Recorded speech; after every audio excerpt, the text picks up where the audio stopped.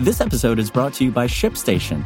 You know, some things take a lot of work, like sending little robots to far-off distant planets. And just as that's challenging, so too is running a successful e-commerce business, especially when there's so much to do.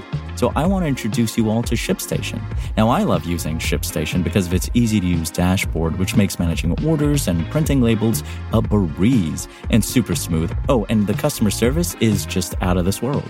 It's exactly what you need to help grow your business. Sign up for your free 60-day trial at shipstation.com/technews. That's shipstation.com/technews.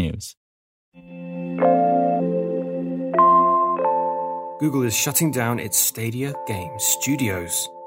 The next version of iOS 14 will let Apple Watch users unlock iPhones while wearing a mask. And Facebook asks users to opt into activity tracking ahead of iOS changes. This is your Daily Tech Briefing, the morning edition. It's Tuesday, February 2nd. From Engadget, I'm Bureau Chief Matt Smith.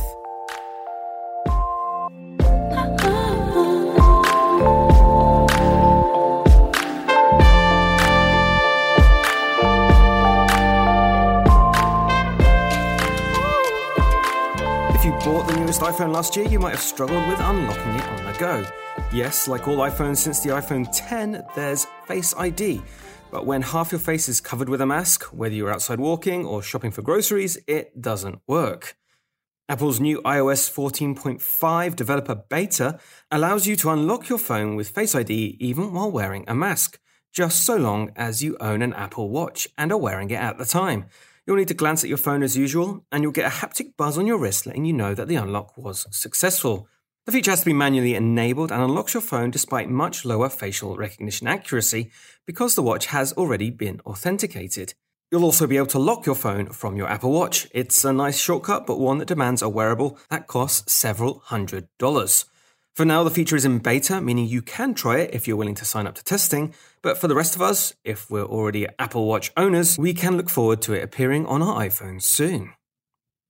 No, this isn't news about Stadia shutting down. Google, however, is closing a door. It's shutting down studios in Montreal and Los Angeles, and industry veteran Jade Raymond, who Google tapped to lead its game development division, is leaving the company.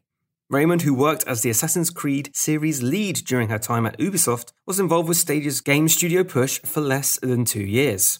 Stadia Vice President and General Manager Phil Harrison wrote in a blog post that Google will keep investing in the service, but it makes the future of the cloud gaming service a little murkier.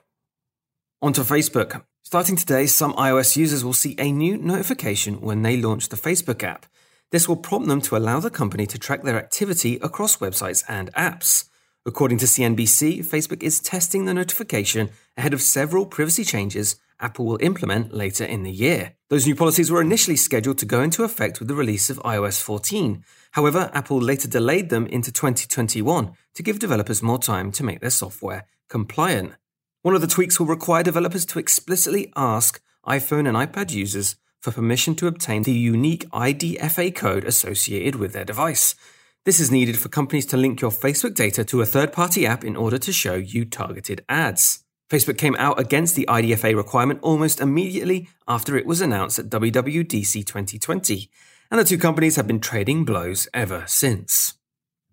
And that is your Tuesday morning tech briefing. Catch up on all the full stories, reviews, and more at Engadget.com. And if you like what you're hearing, subscribe to our tech briefings wherever you get your podcasts. Please leave us a review and send us your feedback to tma@engadget.com. Thanks for listening, and we'll see you tomorrow.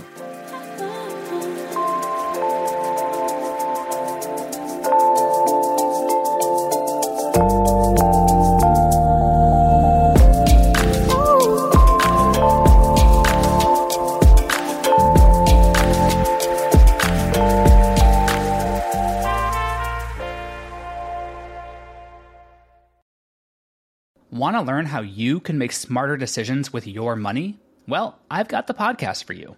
I'm Sean Piles, and I host NerdWallet's Smart Money Podcast. Our show features our team of nerds, personal finance experts in credit cards, banking, investing, and more. And they'll help you make the most of your money while cutting through the clutter and misinformation in today's world of personal finance.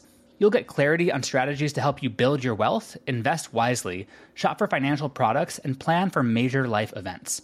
Listen to NerdWallet's Smart Money Podcast wherever you get your podcasts.